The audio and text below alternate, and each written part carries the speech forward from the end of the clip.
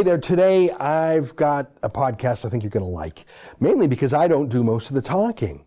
Donald Trump does. I want to show you his speech that he gave at the Davos World Economic Forum the other day.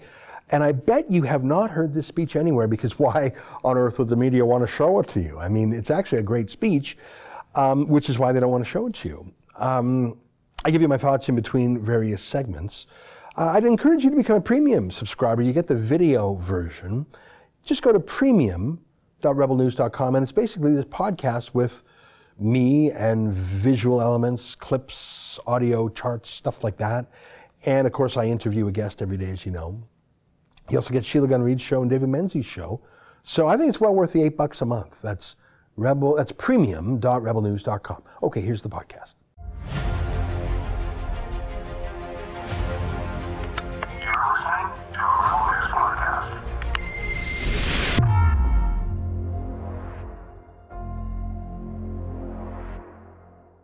Tonight, Donald Trump goes to Davos and does his job talking about America's economy, not about his socks. It's January 23rd, and this is the Ezra Levant Show. Why should others go to jail when you're the biggest carbon consumer I know? There's 8,500 customers here, and you won't give them an answer. The only thing I have to say to the government about why I publish it is because it's my bloody right to do so.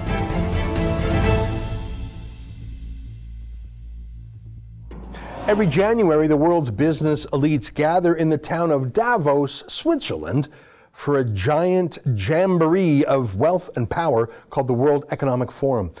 Billionaires go there, corporate tycoons, but also politicians and other grifters, schemers, charlatans. Of course, they smell the wealth and the power and want to get in on it. Just months after Trudeau was elected in late 2015, he went to Davos. Here's a picture of that meeting with George Soros there. It's a Soros kind of place. Look at how Trudeau was sitting and how Soros was sitting. You know who the boss in that picture is. I remember that super gross trip. The CBC was even worse than Trudeau himself. They assigned Aaron Wherry to do stories about Justin Trudeau's socks. I'm not kidding. Look at this. Imagine going to journalism school, getting hired by a media company, and being assigned to cover the Prime Minister's socks. That's North Korea-style state broadcaster cult behavior. That's super gross. I don't know if there's a connection between Jeffrey Epstein and Davos, but it's that kind of place. Kevin Spacey, the accused molester, loves to go to Davos. He was with Trudeau and Aaron Wherry at a party, and Aaron Wherry was so excited to see him. Prince Andrew, who was fired by the Queen for his activities with Epstein, he used to go to Davos. It's that kind of place. It's Trudeau's kind of place. He's a head of government, but there's no there. Normally, it's the empty celebrities like Kevin Spacey who have to impress with things like socks. The heads of government, the heads of business actually go to talk government and business, but Trudeau has so little to say, but he says it so smugly. But you need to take as much effort to talk to your sons, my 8-year-old boy and my 2-year-old, still a little young still, about how he treats women and how he is going to be grown up to be a feminist just like Dad. Imagine having the world's investors in a room and talking about what a feminist you are. This from the groper, the firer of Jody Wilson-Raybould and any other woman who got in his way. What a loser he is. What a room full of posers. It's not really Donald Trump's kind of place, I don't think. I mean, in a way they are. Before Donald Trump ran for president, he was a celebrity too. He had a hit TV show. He hosted Miss America. He was a tycoon. He was over the top in his style. They'd all have loved him before, but they all hate him now. But still, he went this week and he gave a speech. And it was completely opposite the hollow, vain, narcissistic, woke emptiness of Trudeau's feminist speech. I want to play some clips of Trump's speech for you because I am completely certain the CBC did not show you any of this, and you'll see why. When I spoke at this forum 2 years ago, I told you that we had launched the great American comeback. Today, I'm proud to declare that the United States is in the midst of an economic boom, the likes of which the world has never seen before. We've regained our stride, rediscovered our spirit, and reawakened the powerful machinery of American enterprise. America is thriving. America is flourishing, and yes, America is winning again like never before. Now, it's a room full of arrogant, vain narcissists, true, but in some cases, I guess they have good reason to be arrogant and vain. I mean, if you're a billionaire, if you're a head of state, if you're royalty, if you're a superstar, you have some reason to be proud, even too proud. But the thing about Davos is that they all fake being woke and selfless and righteous. They all flew there on their private jets, but they're all nodding along piously to St. Greta, scolding them about using energy. So yeah, they're all rich and powerful and proud, but unlike Trump, they don't dare say who they are, either because they're too politically correct, or they lack the courage to be who they are, or they support Greta and the other woke ideologies simply because those are great ways to increase your power over people through laws or regulations or taxes. Don't think Greta isn't being used by various power. Okay, back to Trump's speech. Just last week alone, the United States concluded 2 extraordinary trade deals. The agreement with China and the United States Mexico-Canada agreement, the 2 biggest trade deals ever made. They just happened to get done in the same week. These agreements represent a new model of trade for the 21st century, agreements that are fair, reciprocal, and that prioritize the needs of workers and families. America's economic turnaround has been nothing short of spectacular. How can you disagree? Who would have imagined that Apple would be building computer factories in America? And though I wish Trump drove a harder bargain on China, he got more from them than anyone else ever has. I think he's the first one to even try, by staring them down, by tariffing them, by speaking truth to power, and by showing that he isn't scared of them. He literally warned China about getting too tough with Hong Kong right in the middle of their trade negotiations. That's noble to begin with, but it also showed China that Trump simply didn't care if they pouted or if they quit the talks. Trump didn't just make America win, he made China lose. He's pushed China's economic growth to its lowest in a generation. He scared them, he stressed them. Good. And it's a good message for Trump to take to the blue-collar Rust Belt states in 2020 that unlike the Democrats, Trump actually went to fight China, and he won. Here's some more. When I took office 3 years ago, America's economy was in a rather dismal state. Under the previous administration, nearly 200,000 manufacturing jobs had vanished. Wages were flat or falling. Almost 5 million more Americans had left the labor force than had gotten jobs, and more than 10 million people had been added to the food stamp rolls. The experts predicted a decade of very, very slow growth, or maybe even negative growth, high unemployment and a dwindling workforce, and very much a shrinking middle class. Millions of hardworking, ordinary citizens felt neglected, betrayed, forgotten. They were rapidly losing faith in the system. Before my presidency began, the outlook for many nations was bleak. Top economists warned of a protracted worldwide recession. The World Bank lowered its projections for global growth to a number that nobody wanted to even think about. Pessimism had taken root deep in the minds of leading thinkers, business leaders, and policymakers. He goes on like that, but let me stop for a moment. It's true. I don't know if you remember, but Barack Obama was asked why he doesn't have growth in factories and jobs, and he said it was impossible to do. You needed a magic wand. He's going to bring all these jobs back. Well, how exactly are you going to do that? What are you going to do? There's no answer to it. He just says, well, I'm going to negotiate a better deal. Well, how exactly are you going to negotiate that? What magic wand do you have? Yeah, magic wand just happened, I guess. I wish we had someone in Canada who cared about jobs the same way Trump does. Canada should be like that. We would be if we were building $100 billion worth of oil and gas and pipeline projects that Trudeau has killed. And get this. For the first time in decades, we are no longer simply concentrating wealth in the hands of a few. We're concentrating and creating the most inclusive economy ever to exist. We are lifting up Americans of every race, color, religion, and creed.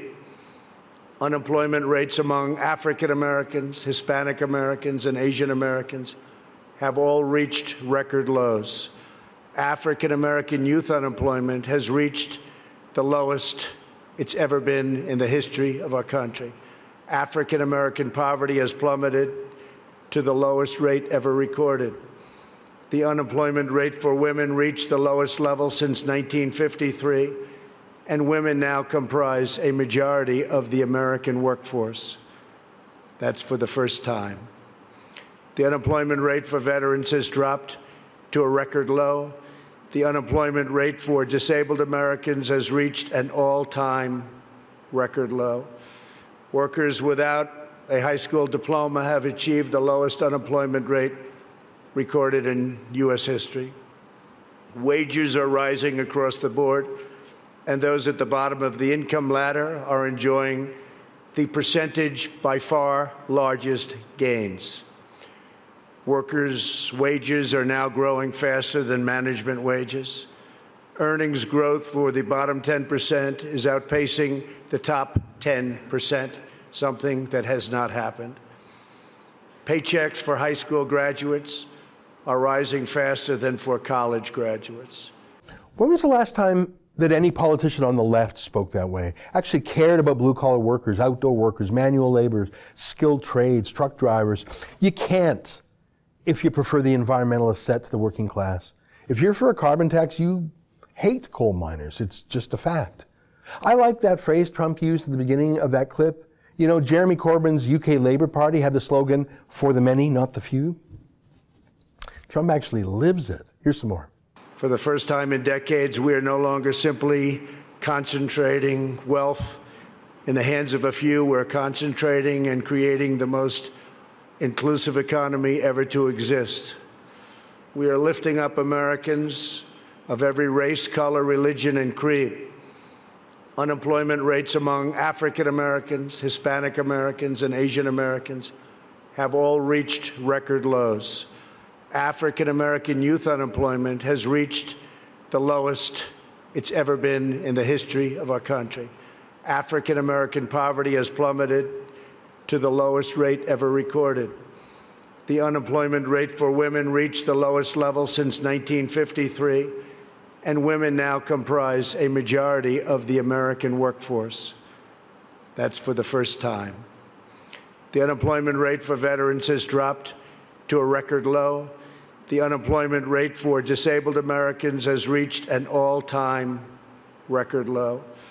Workers without a high school diploma have achieved the lowest unemployment rate recorded in U.S. history. Wages are rising across the board, and those at the bottom of the income ladder are enjoying the percentage by far largest gains. Workers' wages are now growing faster than management wages. Earnings growth for the bottom 10% is outpacing the top 10%, something that has not happened. Paychecks for high school graduates are rising faster than for college graduates.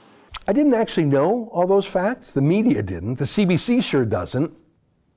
They prefer the myth that America is about rapacious capitalists in top hats, the 1%. They like historically illiterate leftists better, like Alexandria Ocasio-Cortez calling for socialism, even though capitalism is what's actually lifting up poor people. Here's more. We have created 1.2 million manufacturing and construction jobs, a number also unthinkable. After losing 60,000 factories under the previous two administrations, hard to believe when you hear 60,000 factories. America has now gained, in a very short period of time, 12,000 new factories under my administration, and the number is going up rapidly. We'll be beating the 60,000 number that we lost, except these will be bigger, newer, and the latest. Must be nice to have a country that lets you build things without a gender analysis first. Gender impact, how does that fit into a pipeline approval process? So I'm really glad you asked that, because I think people are like, well, what is this gender thing? Well, imagine that you have a huge number of people going to a remote community, many men. What is the impact on the community? What is the impact on women in the community? And actually, once again, smart proponents understand this. So they're going to put measures in place. That's all it is. It's just taking a smart approach to thinking about, okay, what's going to be the impact of a major development in a particular area? Yeah. Trump goes on about the economy for a while. I'm not going to play any more of it. It's great, but I just don't have time. But then he talks about nationalism as opposed to globalism. And this is what surely bothered the George Soros set the most. A nation's highest duty is to its own citizens. Honoring this truth is the only way to build faith and confidence in the market system. Only when governments put their own citizens first will people be fully invested in their national futures. In the United States, we are building an economy that works for everyone, restoring the bonds of love and loyalty that unite citizens and powers nations.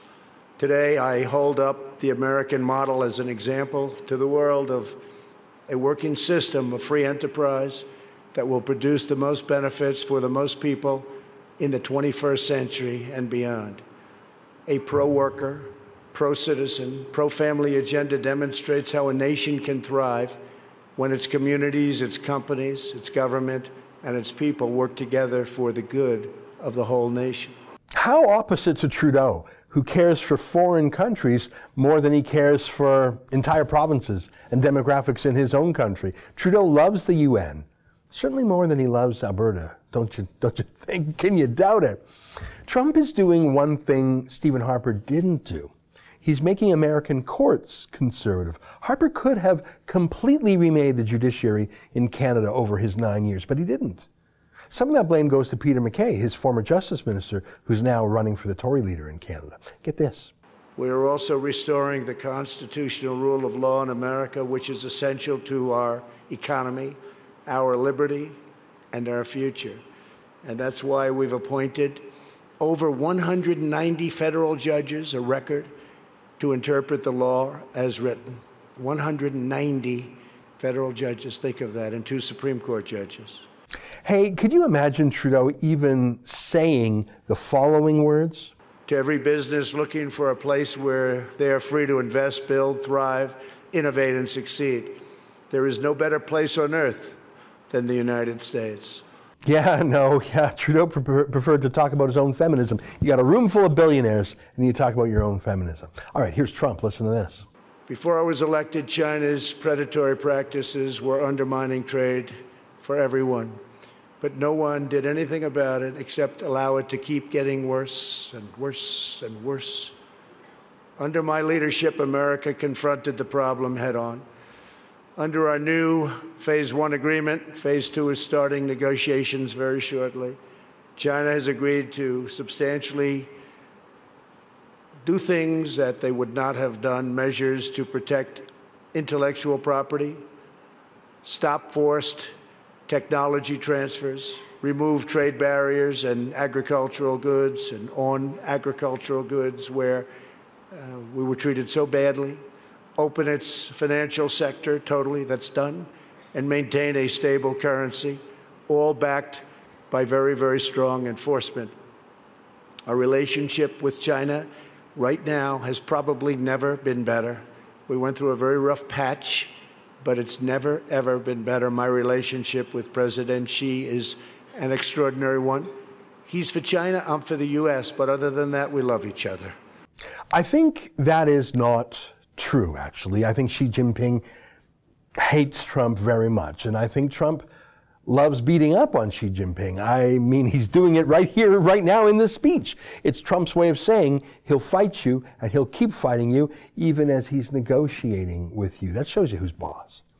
That's a man who's negotiated 1,000 deals, tiny and huge, in his career. In one of the toughest industries in the world, New York City real estate. I mean, if you're not dealing with the unions, you're dealing with the mob, you're dealing with government regulators, you're dealing with competitors. Imagine how tough it is to do business in Manhattan. Trump knows how to fight, he knows how to deal. No one has ever taken on China that way, certainly not Justin Trudeau, the coward. And get this on oil and gas. To protect our security and our economy, we are also boldly embracing American energy independence. The United States is now by far the #1 producer of oil and natural gas anywhere in the world, by far. It's not even close. While many European countries struggle with crippling energy costs, the American energy revolution is saving American families $2,500 every year in lowering electric bills and numbers that people said couldn't happen, and also, very importantly, prices at the pump. We've been so successful that the United States no longer needs to import energy from hostile nations. With an abundance of American natural gas now available, our European allies no longer have to be vulnerable to unfriendly energy suppliers either. We urge our friends in Europe to use America's vast supply and achieve true energy security. With U.S. companies and researchers leading the way, we are on the threshold of virtually unlimited reserves of energy, including from traditional fuels, LNG, clean coal, next-generation nuclear power, and gas hydrate technologies. You wouldn't know it, but Canada actually has about 5 times the oil reserves of the United States. We have more oil in Canada than any other country besides Venezuela or Saudi Arabia, but we produce a fraction of what America does. We should be saying those things. Instead, we're bringing in carbon taxes, calling for gender analysis of projects, and importing oil from Saudi Arabia and from America by rail, if you can believe it. And you know, when Trump talks about the environment, and he doesn't talk about made-up problems like a puff of carbon dioxide, which is not a real problem. It's not pollution, it's natural. Donald Trump talks about, the environment. At the same time, I'm proud to report the United States is among the cleanest air and drinking water on earth, and we're going to keep it that way. And we just came out with a report that at this moment, it's the cleanest it's been in the last 40 years. We're committed to conserving the majesty of God's creation and the natural beauty of our world. Today, I'm pleased to announce the United States will join 1 Trillion Trees initiative being launched here at the World Economic Forum. 1 trillion trees. And in doing so, we will continue to show strong leadership in restoring, growing, and better managing our trees and our forests. Now, we don't need to plant trees in Canada. We have 1 trillion trees in our northern forests already. We don't actually have to plant any more trees at all ever in our future. We have more trees than we ever need, ever will need. But at least if Trudeau were planting trees, he wouldn't be destroying the country, killing jobs, and I suppose we'd have some pretty parks in the cities. Instead, we've got a global warming cult leader who believes that oil is actually evil. Listen to this. This is the opposite of Trudeau's climate cult. This is the opposite of Greta Thunberg shouting at everyone. This is not a time for pessimism. This is a time for optimism. Fear and doubt is not a good thought process, because this is a time for tremendous hope and joy and optimism and action. But to embrace the possibilities of tomorrow, we must reject the perennial prophets of doom and their predictions of the apocalypse. They are the heirs of yesterday's foolish fortune tellers, and I have them, and you have them, and we all have them. And they want to see us do badly, but we don't let that happen. They predicted an overpopulation crisis in the 1960s, mass starvation in the 70s, and an end of oil in the 1990s. These alarmists always demand the same thing: absolute power to dominate, transform, and control every aspect of our lives. We will never let radical socialists destroy our economy, wreck our country, or eradicate our liberty. America will always be the proud, strong, and unyielding bastion of freedom. In America, we understand what the pessimists refuse to see: that a growing and vibrant market economy focused on the future lifts the human spirit and excites creativity, strong enough to overcome any challenge by far. This guy knows. That's a positive message, isn't it? And he's not mean most of the time in this speech. Listen to him praise Europe, and I think he really means it. Centuries ago, at the time of the Renaissance, skilled craftsmen and laborers looked upwards and built the structures that still touch the human heart. To this day, some of the greatest structures in the world have been built hundreds of years ago. In Italy, the citizens once started construction on what would be a 140-year project, the Duomo of Florence. Incredible place. While the technology did not yet exist to complete their design, city fathers forged ahead anyway, certain that they would figure it out someday. These citizens of Florence did not accept limits to their high aspirations, and so the Great Dome was finally built. In France, another century-long project continues to hold such a grip on our hearts and our souls that even 800 years after its construction, when the Cathedral of Notre Dame was engulfed in flames last year, such a sad sight to watch, unbelievable sight, especially for those of us that considered it one of the great monuments and representing so many different things. The whole world grieved. Through her sanctuary now stands scorched and charred, and a sight that's hard to believe. When you got used to it, to look at it now, hard to believe. But we know that Notre Dame will be restored magnificently. The great bells will once again ring out for all to hear, giving glory to God and filling millions with wonder and awe. He's a builder. He loves buildings. What are you going to do? All right, I've shown you a lot, but I wanted to because I know no other media in Canada and precious few in the U.S. media party would show you. Here's how Trump ended. Above all else, we will forever be loyal to our workers, our citizens, and our families, the men and women who are the backbone of our economies, the heart of our communities, and the soul of our countries. Let us bring light to their lives one by one and empower them to light up the world. Thank you very much. God bless you. God bless your countries, and God bless America. Thank you. Thank you very much. Yeah, that's what a world leader sounds like. America's leader, but also the leader of the free world. He praises himself, sure, but mainly he praises his country and its workers and builders and citizens. What a difference from our fancy socks, boy. I'll say it. I'm jealous. Stay with us for more.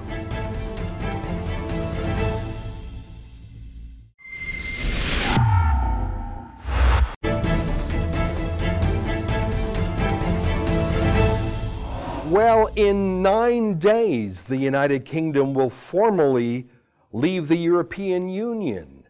It was a referendum that passed in 2016, even before Donald Trump was elected. But finally, Brexit will happen at 11 p.m. on January 31st. Wexit is being discussed seriously in Alberta and Western Canada in reaction to Eastern Canada's hostility towards the oil and gas sector. And of course, for decades, Quebec has talked about secession.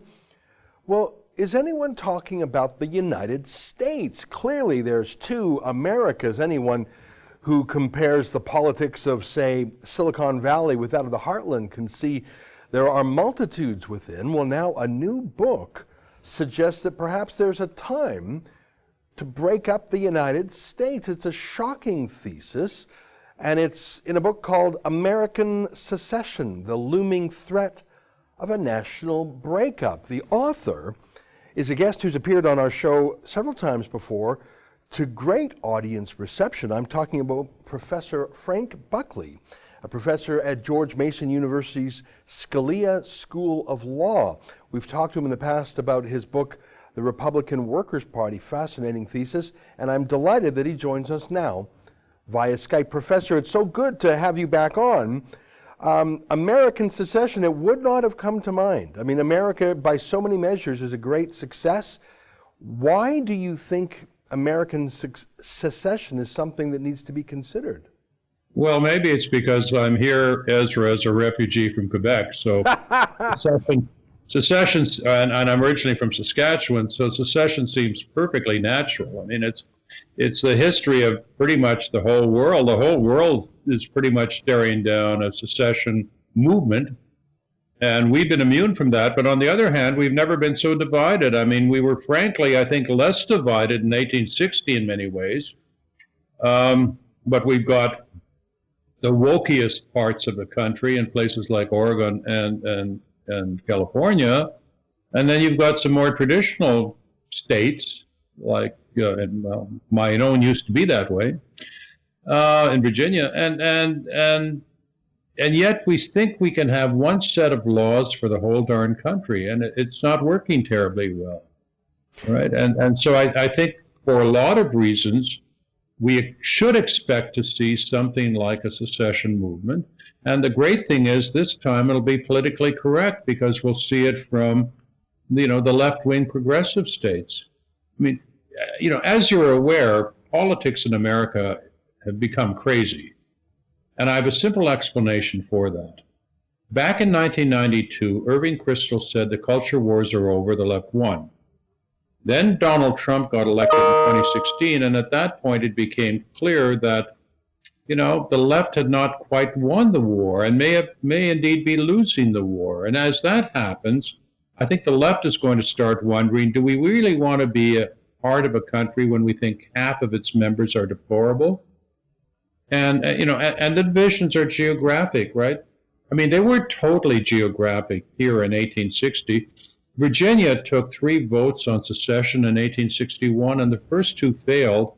And it was only when Lincoln called up the troops that the third one passed.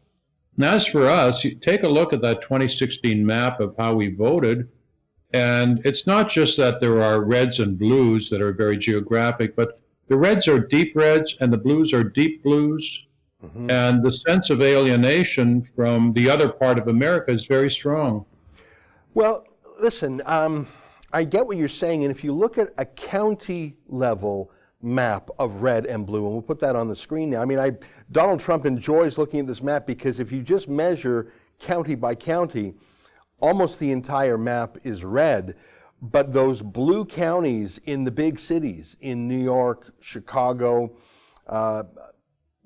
California's cities, especially San Francisco, but also LA, they are geographically small, but like you say, they're extremely liberal. Like, I don't know what the math was in Manhattan, but I'd be shocked if the Republicans got 10% there, and that's Donald Trump's home borough. So, I mean, really, aren't you talking about a separation of some cities? I have not had a chance to tuck into your book yet, but it's very interesting. I mean, Singapore is a city-state. Hong Kong used to be a city-state. Is that really the answer? Get Manhattan out of things, get San Francisco and LA and Chicago out of things, maybe Miami, and the rest is one big right-wing country? Well, you're right. The states themselves are very divided. If secession were to happen, however, it would be on a statewide basis. You'd see a referendum in some place like California, and obviously there'd be a lot of people who disagree, but nevertheless, it would be a state-led initiative. On the other hand, as you note, there are pockets of, unionists in California, for example. So another possibility here would be if California actually proceeded with it, you'll see movements for breakups within a state as well. New York, upstate, would be totally unionist on my scenario, and Manhattan, the New York City itself would be separatist. Staten Island would be totally unionist. So you get the kind of divisions where people in San Diego County would be asked, "Do you really want to be part of the same state as Los Angeles?" And I think we know what the answer is. So the jigsaw puzzle can break up that way. Well, let me ask you this. I admire America, but I am not American. I don't have a deep knowledge of the Civil War. I know 2 things about it. First of all, it was by far the bloodiest of all of America's wars. In fact, if I'm not mistaken, more Americans died in the Civil War than all other wars combined. Correct me if I'm wrong on that, Professor. And it's the pain of that and the legacy of that continues to this day. So to propose secession, I'm not sure if you're quite proposing it as much as observing it. Let me start by asking a basic question. Is it even legal? I mean, I don't think Abraham Lincoln thought it was legal. Is it legal for a state to leave the Union? Well, two questions there. One is, would it be bloody as the Civil War was bloody? And my answer is no. And, here I am channeling my experience in Quebec. There was violence in Quebec in the 1960s and early 70s, but the violence completely stopped when the hotheads realized they could get their way through legal means, through secession, right? So there's no violence in Quebec after 1976 and the election of the PQ government. The other thing is, well, what about the Anglos in Quebec? Well, you know the story well, so do all Canadians, right? We English Montrealers spoke of Bill 101 and how it suppressed English rights, but we also called it Bill 401, right? Because we thought, what's going to happen is we'll take the 401 down to Toronto, which about 300,000 English Montrealers did. So my advice, my suggestion is, don't worry about violence, but buy stock in U-Haul. Right? The next question is this illegal? The Supreme Court in 1868, once the Civil War was good and over, said secession is illegal. But if you had to look at this prospectively, right, before there was a conflict, I think the Supreme Court might well hesitate before empowering the president to send in the troops and invade the way they invaded my Alexandria in April 1861. Virginia was Unionist until it saw itself under attack.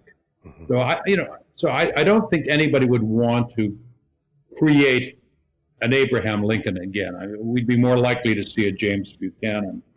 But the other thing here is, this would inevitably end up before the Supreme Court, and I think two things would happen. Number one, the originalists on the Supreme Court would recall that the framers of the Constitution believed that the country could split apart. They didn't believe that there was an indissoluble union. They actively contemplated a breakup of the country. That was very much on the table. The other thing that the U.S. Supreme Court might look to, frankly, is the Canadian Supreme Court on the clarity reference. Now, what the Canadian Supreme Court said, I thought made a heck of a lot of sense. It said, number one, there's no absolute right of secession. On the other hand, a secession referendum is not a nullity, but rather it's a sort of thing that should get people talking.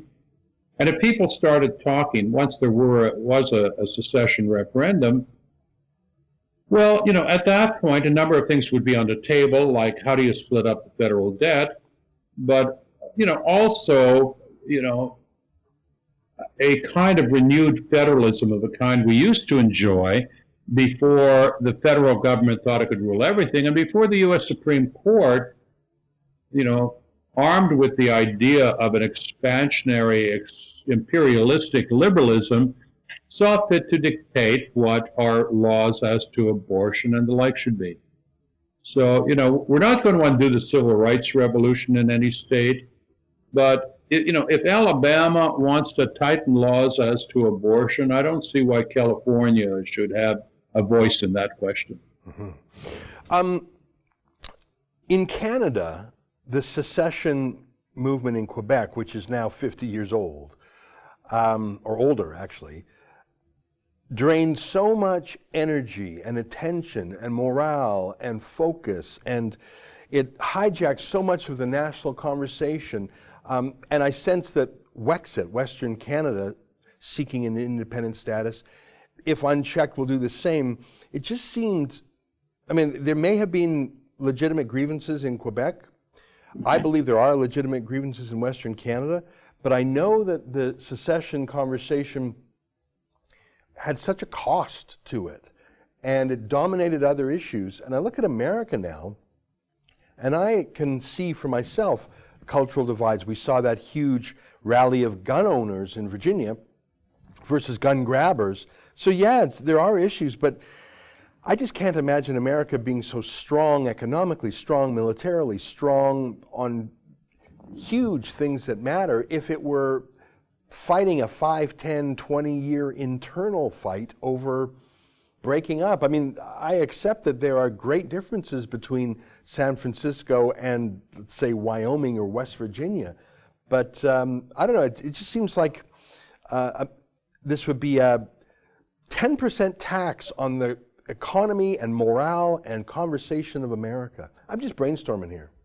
Well, you're right about one thing. Secession is a bit of a tough sell for Canadians because Canadians went through that experience for a 50-year period, and it was profitless. It diverted attention from things that needed to be done. But it's a little different here. Number one, we don't have the historic memory of how messy it was in Canada.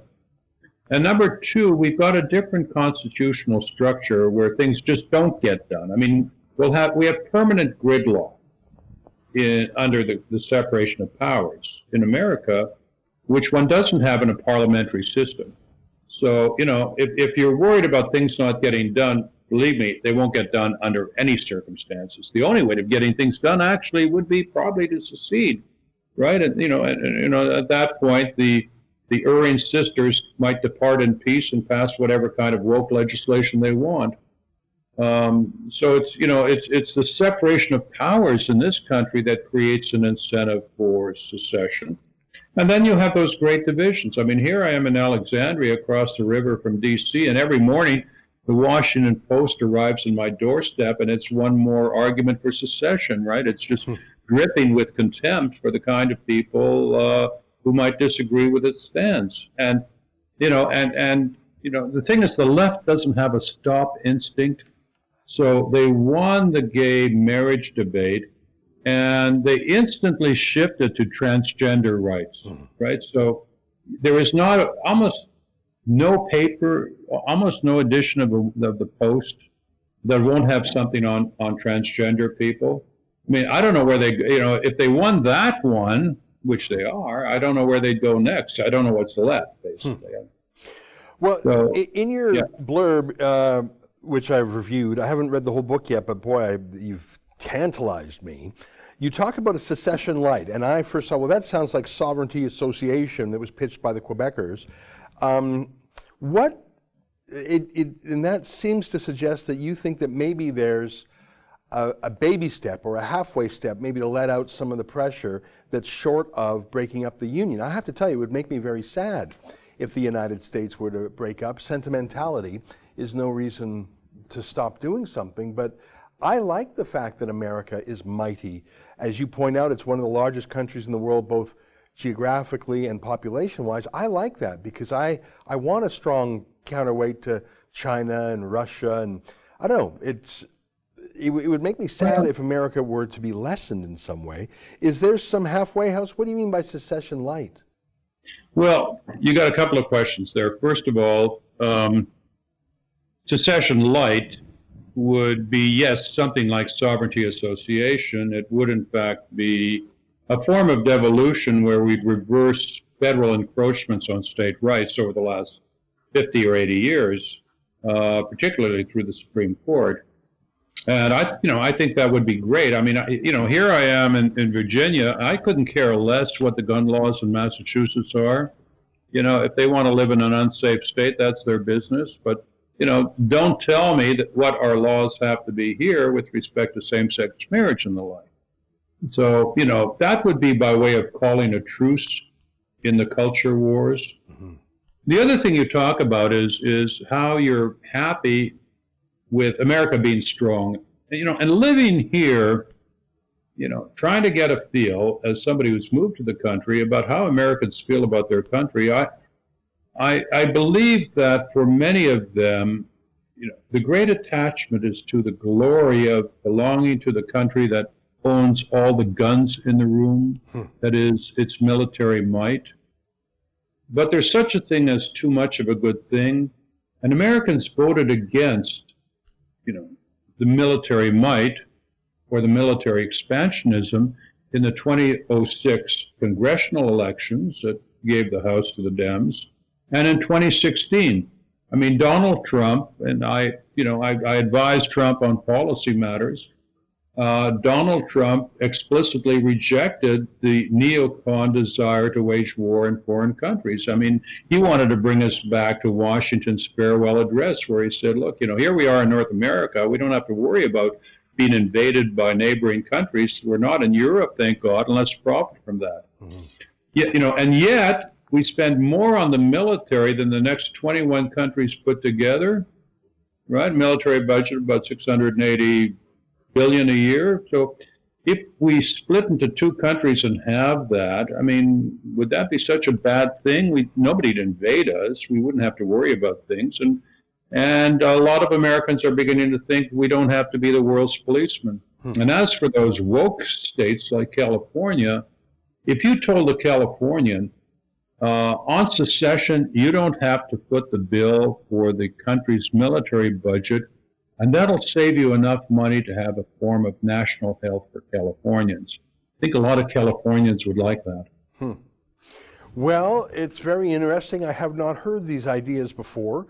And I wonder if the real impact of this book and these ideas will simply be to get Americans thinking about how they can solve some of the problems you outline in less dramatic ways than full secession. You're talking about devolving powers, respecting the original intent of the Constitution, getting out of foreign adventurism, as Washington suggested. Those would all be happy outcomes. I don't know, I'm a foreigner, so I don't have a direct stake in America, but I think many people around the world see its strength and its glory as a form of protection and as a form of a role model. I tell you, I look at those protesters in Hong Kong, flying American flags, playing the American anthem, talking about American ideas, and I think that greatness, I wouldn't want it to be diminished. I wonder what Hong Kongers think is the essence of America.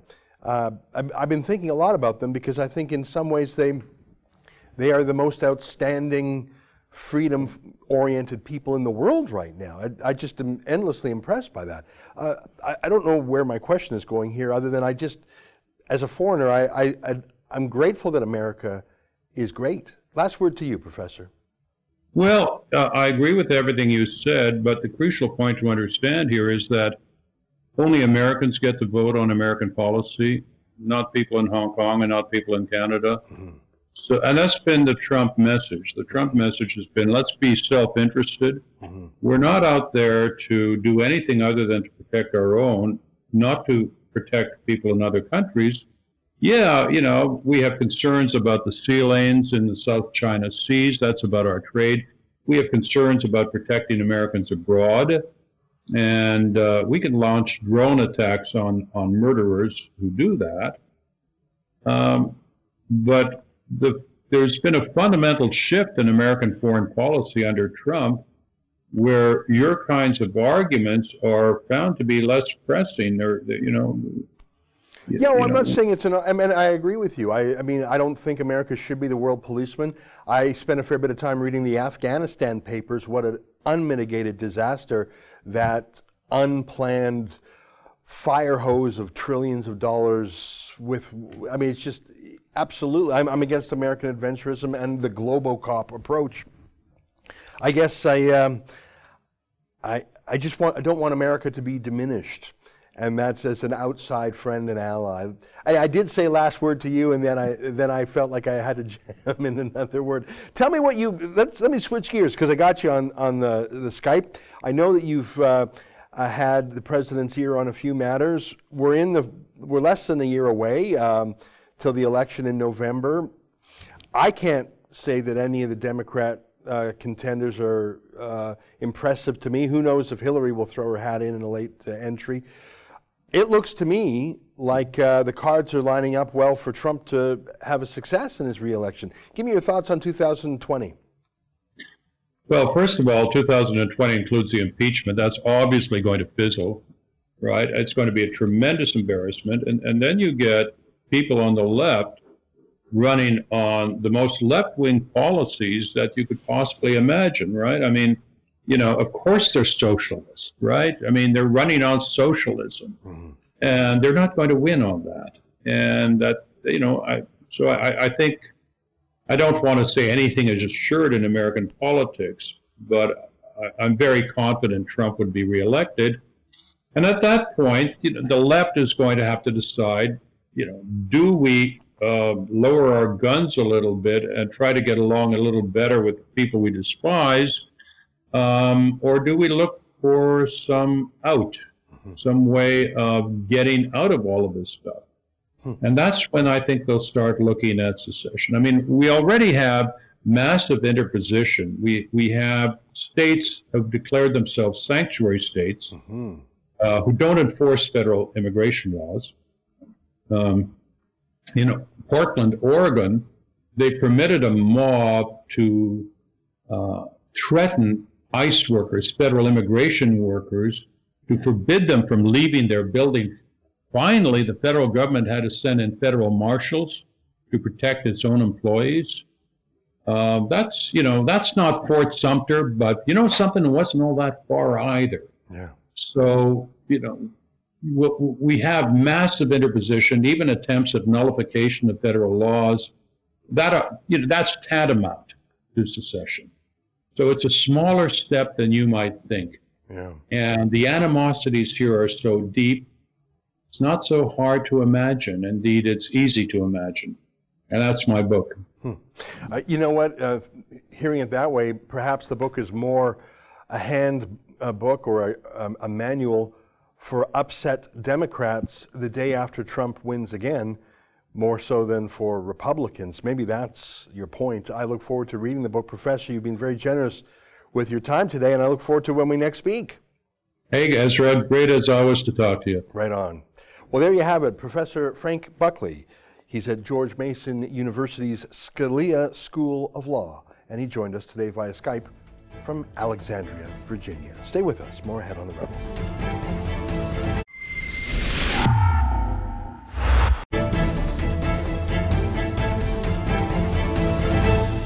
Hey there, final thoughts today. What do you think of Donald Trump's speech at Davos? In a way, it was boring.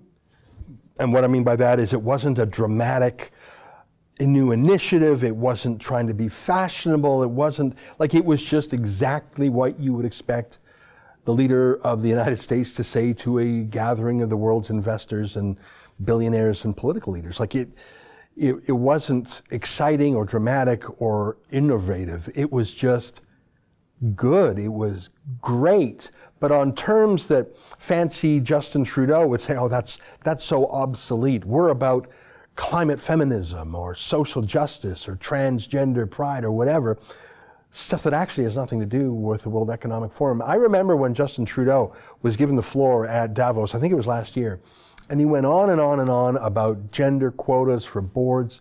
And look, give that speech at, the Pussy Hat March, give that speech to a high school class or something, to a teachers federation. You've got the world's billionaires in a room and you're not wooing them with economic arguments. In fact, you're scaring them with gender and transgender regulations.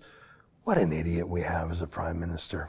All right, that's our show for today. Until tomorrow, on behalf of all of us here at Rebel World Headquarters, good night and keep fighting for freedom.